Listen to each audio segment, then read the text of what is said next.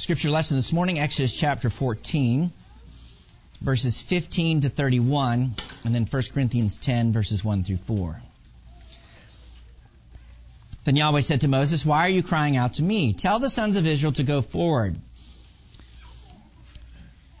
And as for you, lift up your staff and stretch out your hand over the sea and divide it. And the sons of Israel shall go through the midst of the sea on dry land. And as for me, behold, I will harden the hearts of the Egyptians so that they will go in after them. And I will be honored through Pharaoh and all his army, through his chariots and his horsemen. Then the Egyptians will know that I am Yahweh, when I am honored through Pharaoh, through his chariots and his horsemen." And the angel of God, who had been going before the camp of Israel, moved and went behind them. And the pillar of cloud moved from before them and stood behind them. So it came between the camp of Egypt and the camp of Israel. And there was the cloud along with the darkness, yet it gave light at night. Thus the one did not come near the other all night. Then Moses stretched out his hand over the sea, and Yahweh swept the sea back by a strong east wind all night, and turned the sea into dry land. So the waters were divided. And the sons of Israel went through the midst of the sea on the dry land, and the waters were like a wall to them on their right hand and on their left. Then the Egyptians took up the pursuit, and all Pharaoh's horses, his chariots, and his horsemen went in after them into the midst of the sea. And it came about at the morning watch that Yahweh looked down on the army of the Egyptians through the pillar of fire and cloud, and brought the army of the Egyptians into confusion. And he caused their chariot wheels to swerve, and he made them drive with difficulty. So the Egyptians said, "Let us flee from Israel, for the Lord is fighting for them against the Egyptians." Then Yahweh said to Moses, "Stretch out your hand over the sea, so that the waters may come back over the Egyptians, over their chariots and their horsemen." So Moses stretched out his hand over the sea, and the sea returned to its normal state at daybreak, while the Egyptians were fleeing right into it. Then Yahweh overthrew the Egyptians in the midst of the sea. And the waters returned and covered the chariots and the horsemen, even Pharaoh's entire army that had gone into the sea after them. Not even one of them remained. But the sons of Israel walked on dry land through the midst of the sea. And the waters were like a wall to them on their right hand and on their left. Thus Yahweh saved Israel that day from the hand of the Egyptians. And Israel saw the Egyptians dead on the seashore. And when Israel saw the great power which Yahweh had used against the Egyptians, the people feared Yahweh, and they believed in Yahweh and in his servant Moses. 1 Corinthians chapter 10, verses 1 through 4. "For I do not want you to be unaware, brethren, that our fathers were all under the cloud, and all passed through the sea, and all were baptized into Moses in the cloud and in the sea, and all ate the same spiritual food, and all drank the same spiritual drink, for they were drinking from a spiritual rock which followed them, and the rock was Christ." The word of the Lord. Let us pray. Father in heaven, direct us in your word, guide us in the truth, and may your Spirit help us now, we humbly pray. In Jesus' name, amen. Article 34 of the Belgic Confession regarding holy baptism refers to the Son of God, who is our Red Sea, through which we must pass to escape the tyranny of Pharaoh, that is the devil, and to enter the spiritual land of Canaan. Last week we considered the account of the crossing of the Red Sea, which begins in chapter 13 and verse 17 and goes through chapter 14 and verse 31, the latter portion of which was just read. And we noted in particular that Israel's redemption was all of grace, that they didn't play a part in it at all. In chapter 14 and verse 13, Moses basically says to the people, don't fear, stand still, keep your eyes open, and be quiet. And what does Yahweh do? Well, he sends an east wind, parts the waters. The people walk through on dry ground between walls of water. And then after they're safely through, the walls of water come crashing down upon the Egyptians so that they're shaken off in the sea. Yahweh fights for Israel and destroys Pharaoh and his chariot army in the Red Sea. The waters that were salvation for Israel were destruction for Egypt. And God is glorified in overthrowing Pharaoh and his army in the Red Sea. We also noted how Israel seems to have a short covenantal memory after they'd witnessed all that Yahweh had done in Egypt and have Yahweh in the pillar of the cloud and fire. And they despair when they see Pharaoh's army there before them, even declaring that it would have been better to have remained a slave in Egypt than be free men and die in the wilderness. But Yahweh is patient with them and rescues them in this remarkable and unforgettable way, which still excites the minds, imaginations, and faith of God's people today. Well, given that this story is so rich, I thought it would be good for us to come back to it and give a bit more time to some of the theological implications that are presented, particularly in light of Paul's teaching in Corinthians. When we consider what we just heard in 1 Corinthians 10:1-4, along with a few other key texts, the Red Sea crossing takes on even more meaning and significance, directing us to Christ, our Savior and King, and what our salvation further entails. Now, I realize that we don't have the context of the first 9 chapters of 1 Corinthians firmly set in our understanding, but what is the immediate context? What has Paul just told the Corinthians? Do you not know that in a race all the runners run, but only one receives the prize? So run that you may obtain it. Every athlete exercises self-control in all things. They do it to receive a perishable wreath, but we an imperishable. So I do not run aimlessly. I do not box as one beating the air, but I discipline my body and keep it under control, lest after preaching to others I myself should be disqualified.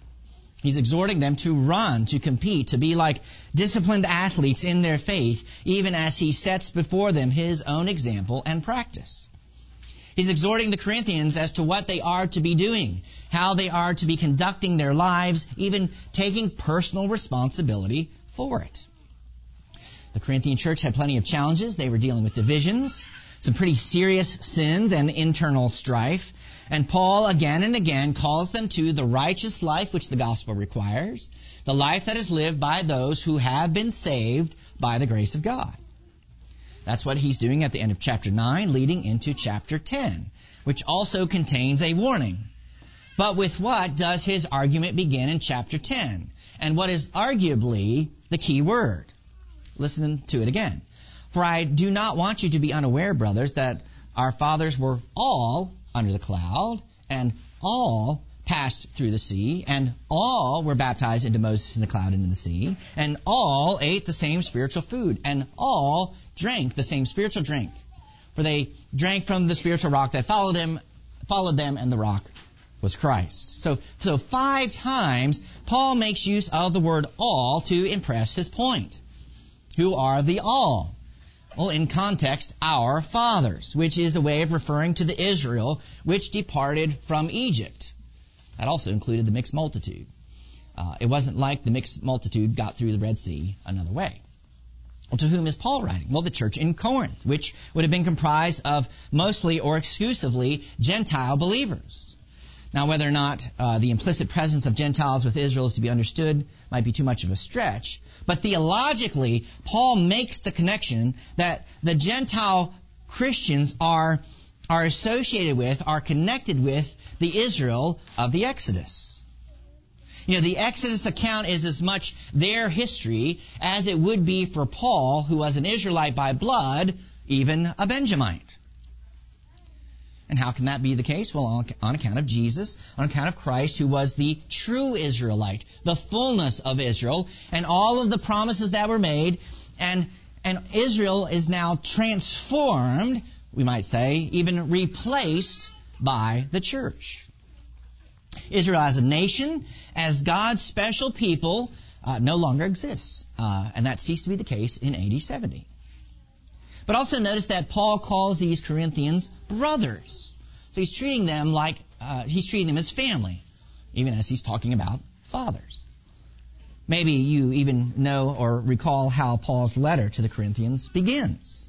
Paul, called by the will of God to be an apostle of Christ Jesus, and our brother Sosthenes, to the church of God that is in Corinth, to those sanctified in Christ Jesus, called to be saints together, with all those who in every place call upon the name of our Lord Jesus Christ, both their Lord and ours. Grace to you and peace from God our Father and the Lord Jesus Christ.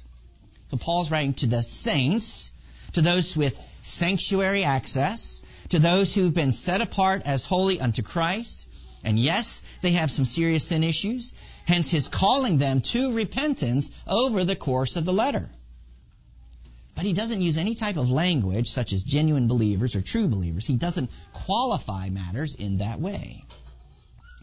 No, Paul doesn't make those qualifications, but calls these brothers to repentance, precisely because they are objectively identified as believers, as those who bear the name of Christ, being in covenant with him. And what does Paul say was true of these fathers of the Israel that left Egypt? All were under the cloud, and all passed through the sea, and all were baptized into Moses in the cloud and the sea.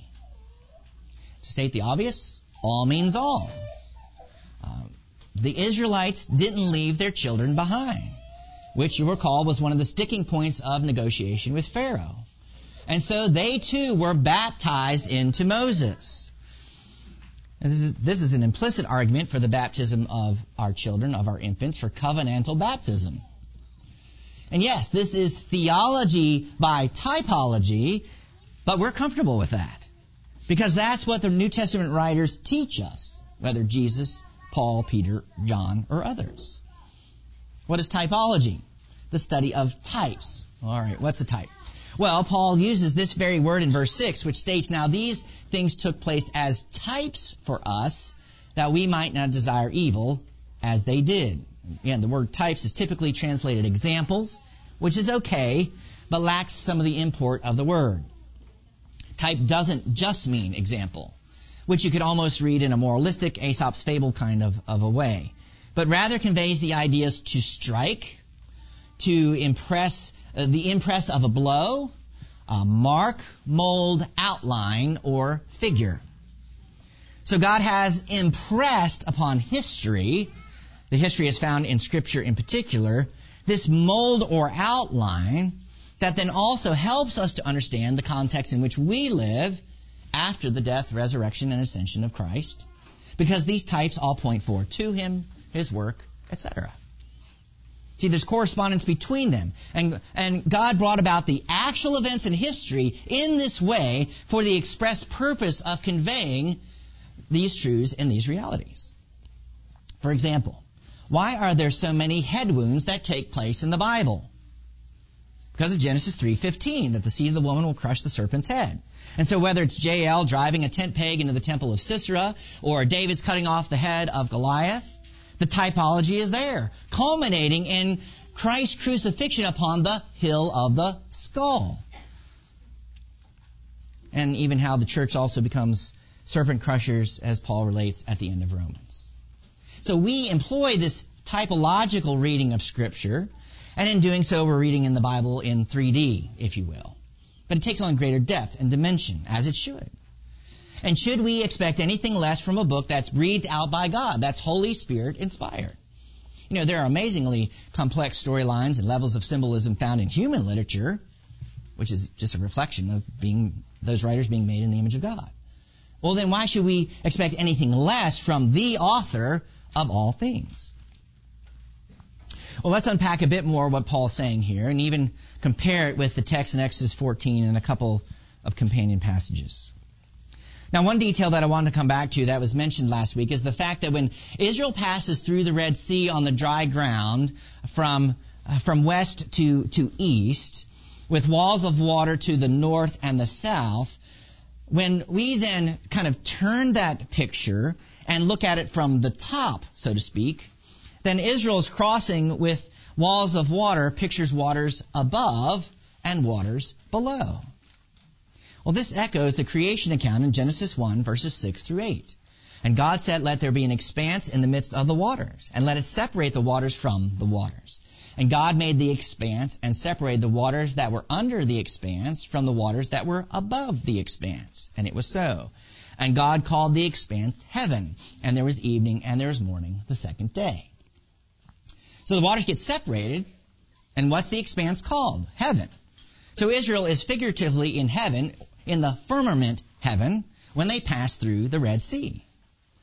Later in the creation week, what is put in the firmament heaven? The sun, moon, and stars. To do what? To rule. As one pastor observes, the firmament heaven is the connection, as it were, between heaven and earth. Israel is between the waters on dry land. They are the connection between heaven and earth. They are this priestly people who stand before God for the world and before the world for God. They are the sun, moon, and stars in the firmament between the waters.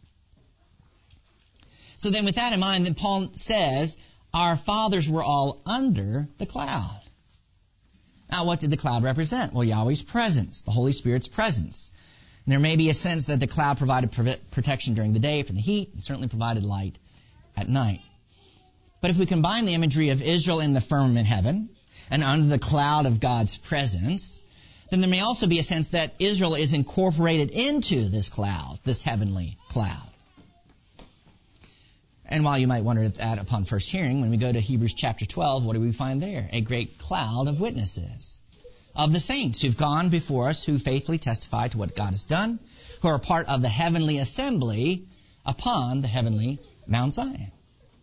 See, the saints are part of the glory cloud.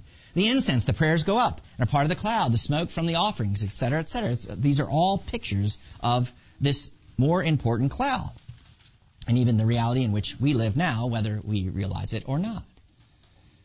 But also with this imagery under the cloud, we need to tie in what we read in Psalm 77, when Asaph declares, "When the waters saw you, O God, when the waters saw you, they were afraid. Indeed, the deep trembled. The clouds poured out water, the skies gave forth thunder, your arrows flashed on every side. The crash of your thunder was in the whirlwind, your lightnings lighted up the world. The earth trembled and shook. Your way was through the sea, your path through the great waters, yet your footprints were unseen. You led your people like a flock by the hand of Moses and Aaron." Now last week we spoke to the reality, to the real possibility of Yahweh unleashing a thunderstorm upon Pharaoh and his chariot army before bringing the walls of water crashing in upon them.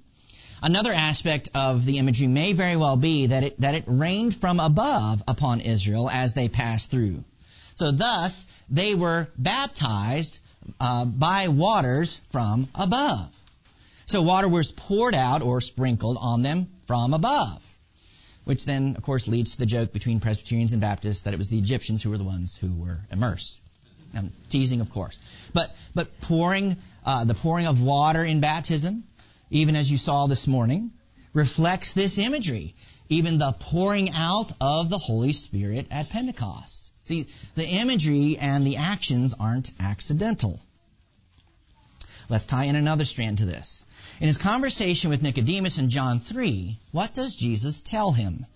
Jesus answered him, "Truly, truly, I say to you, unless one is born again, he cannot see the kingdom of God." Now, the word often translated born again can also be rendered from above, and some of your Bibles might even note that in the margin.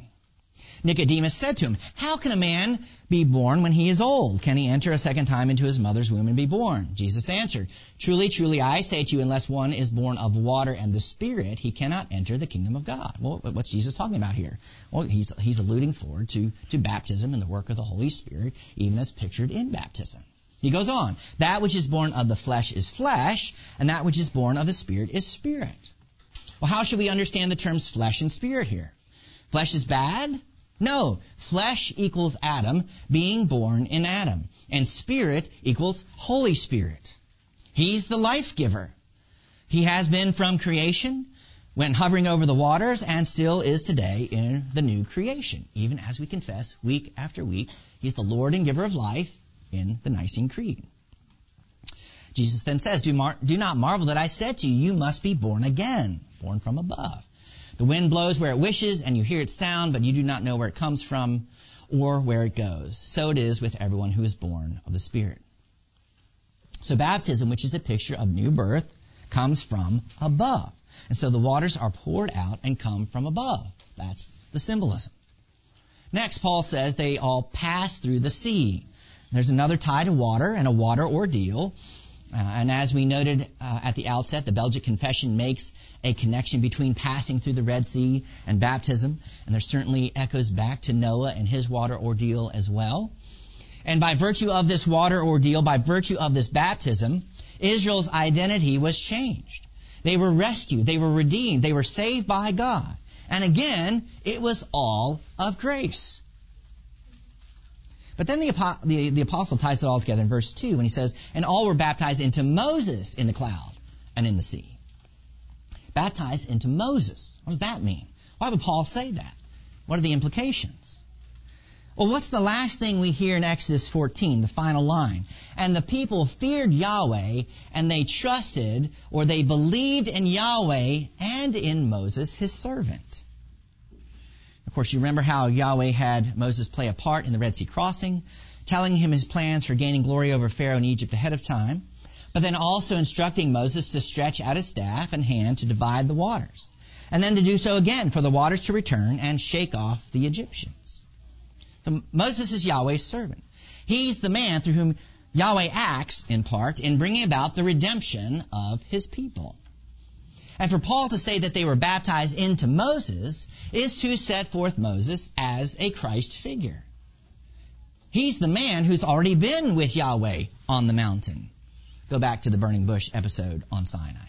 He's been in his presence on Sinai. Moses figuratively comes from heaven, from on the mountain, and he's sent to lead the people out of bondage and slavery. That sounds an awful lot like Jesus, doesn't it? He came from heaven, took on flesh, was willing even to set aside his heavenly glory in order to cleanse and rescue his people. Being baptized into Moses likely includes the covenant at Sinai between Yahweh and Israel. And what's the preamble to that covenant? What does Yahweh say? I am Yahweh your God, who brought you out of the land of Egypt, out of the house of bondage. See, that's the condition of redemption, of true freedom. The law, the Ten Commandments, the law, was never, ever, ever, ever, ever given as a means for salvation. No, it was given because Israel was saved and they needed to know how to live accordingly. And as a slight aside, but one I think that's related, we've rightly made much of the fact that Israel didn't participate in their redemption from Egypt, that it was Yahweh who did all the fighting and rescued them. But is Israel later called on to fight? Yes, particularly when they go into the Promised Land. Now, it's true, Yahweh fights for them, and their faith when going into war is to be in Yahweh. But nevertheless, they had to go into battle in order to take the land in obedience to Yahweh's commands. Well, isn't it true that we likewise have nothing to do with our salvation from sin, but are then called by faith in Christ from first to last, trusting in the help of the Spirit, to obey His Word? To lives of self-discipline, the pursuit of holiness, of working out our salvation in fear and trembling, of engaging in prayer and in worship and in putting on the whole armor of God and taking a stand for righteousness and truth and taking dominion over all things in our personal lives, families, work, neighborhoods, etc. We're not to be passive in the life to which we've been saved to live, for which we've been marked out to live by virtue of our baptism. And more could be said about the next couple of verses and what Paul says, that they all ate the same spiritual food, all drank the same spiritual drink, which was Christ. Paul's saying that they ate and drank Christ, which of course immediately reminds us of the Lord's Supper, as it should. And here's another text, even before chapter 11, to which we can point for the practice of children participating at the supper. And the fact that it was spiritual doesn't make it nothing. Paul is not suddenly being Gnostic and putting things into an ethereal realm of thought or some other such nonsense. To say it was spiritual is to say that it came from the Spirit, that it had a heavenly source. And yes, they were actually fed manna, and they actually drank water from the rock, the spiritual rock which was Christ. But these were also types of the realities that we now have in Christ. And notice the sequence. You pass through the waters, and then what do? You eat and drink. What's the prerequisite for participation at the Lord's table? Baptism. That's the proper order, the proper sequence. And it's good and right for us to have a view of the sacraments of baptism and the Lord's Supper, because to have such a view, because they're all of grace, they're God's gifts to us in the Lord Jesus. And they're our spiritual food and drink, which again shouldn't send us off into contemplations in the clouds about the meaning of spiritual, but that we're participating in the Holy Spirit's work and activity in the world, even as we're called to as the church. What does Jesus say in John 7? Rivers of living water to flow out of us, out of the church. And here we are gathered on God's mountain in faith, in worship. And then what do? Well, we flow out into the world, bringing and demonstrating life, the true life to be lived in covenant with Jesus. And really, this is exciting stuff. And it demonstrates to us how a typological reading of Scripture further impresses upon us the realities of what God the Father, Son, and Holy Spirit have done and are doing, and our participation in the renewal that is taking place, even the good works in Christ Jesus in which we're called to walk. Ephesians 2:10. Well, I realize today's sermon is a little bit out of the ordinary in some respects, and underlying Paul's theology here is a warning to the Corinthians, even as we go on to read about in chapter 10. And those covenantal warnings are certainly applicable for the church today, but a further exploration will have to wait for another time. Nevertheless, what are maybe a few points we can come back to and amplify a bit? First, that we need to be clear that the nation of Israel today has no special status before the Lord, that they are like any other nation to whom Jesus requires that they bow the knee in obedience to the gospel. Similarly, the Jews as a people are not set apart in some special way. Yes, we might say they have a wonderful heritage, and as a people they've been highly productive and prosperous in plenty of ways and have exhibited attributes worth emulating, but they're beholden to obey the gospel, as are all nations and people groups, etc. We need to be clear in our thinking that Jesus is the fulfillment of Old Testament Israel. And the church is now the new Israel, and the people who are to be a light to the nations. And if there are Jews that profess Christ as the Son of God, then they're part of the new Israel, as are we. And that identity is more important than their national identity, which doesn't carry any theological import. Still more, we do well to reject claims coming from Christians applying misguided theology that the United States has particular obligations to the nation of Israel because they are God's special people. That's simply not true, and often comes from dispensational theology that's highly flawed. Emotional arguments are made and atrocities portrayed, and they are awful, but the conversation should be governed by what the Bible has to say about just war. Still more, there's nothing particularly special about the physical land of Israel since Christ's fulfilling work. Yes, there are historical places to see, but the scope of Jesus' kingdom entails much more than a patch of Middle Eastern real estate near the Mediterranean Sea. It already belongs to Him, and so does Palestine and Iran and all the rest of the Middle East and all the ends of the earth. It's through the church, through believers living in these countries, that this reality comes to a greater realization. And much more could be said, but this will have to suffice for now. Maybe more conversations can happen over lunch in a little bit. Second, and maybe related to the first, is to consider the importance of your baptism. And as you've witnessed Mariah's baptism this morning, consider your own.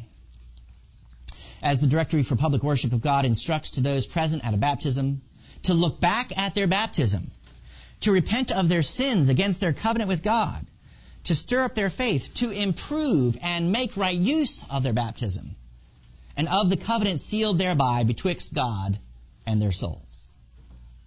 Improving your baptism, how do you do that?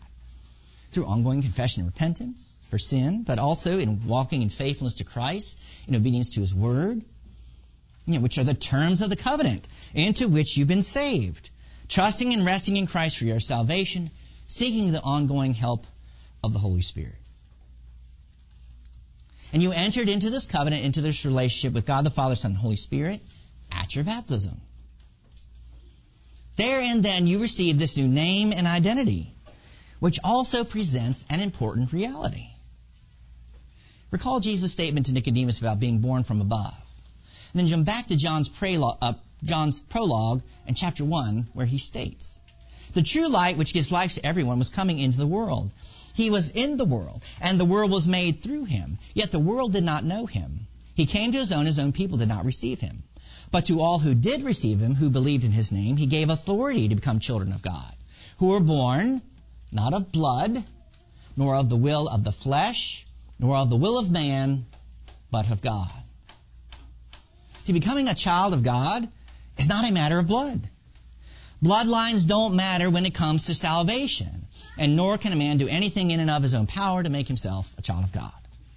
It's all of grace. It's all the work of the Spirit.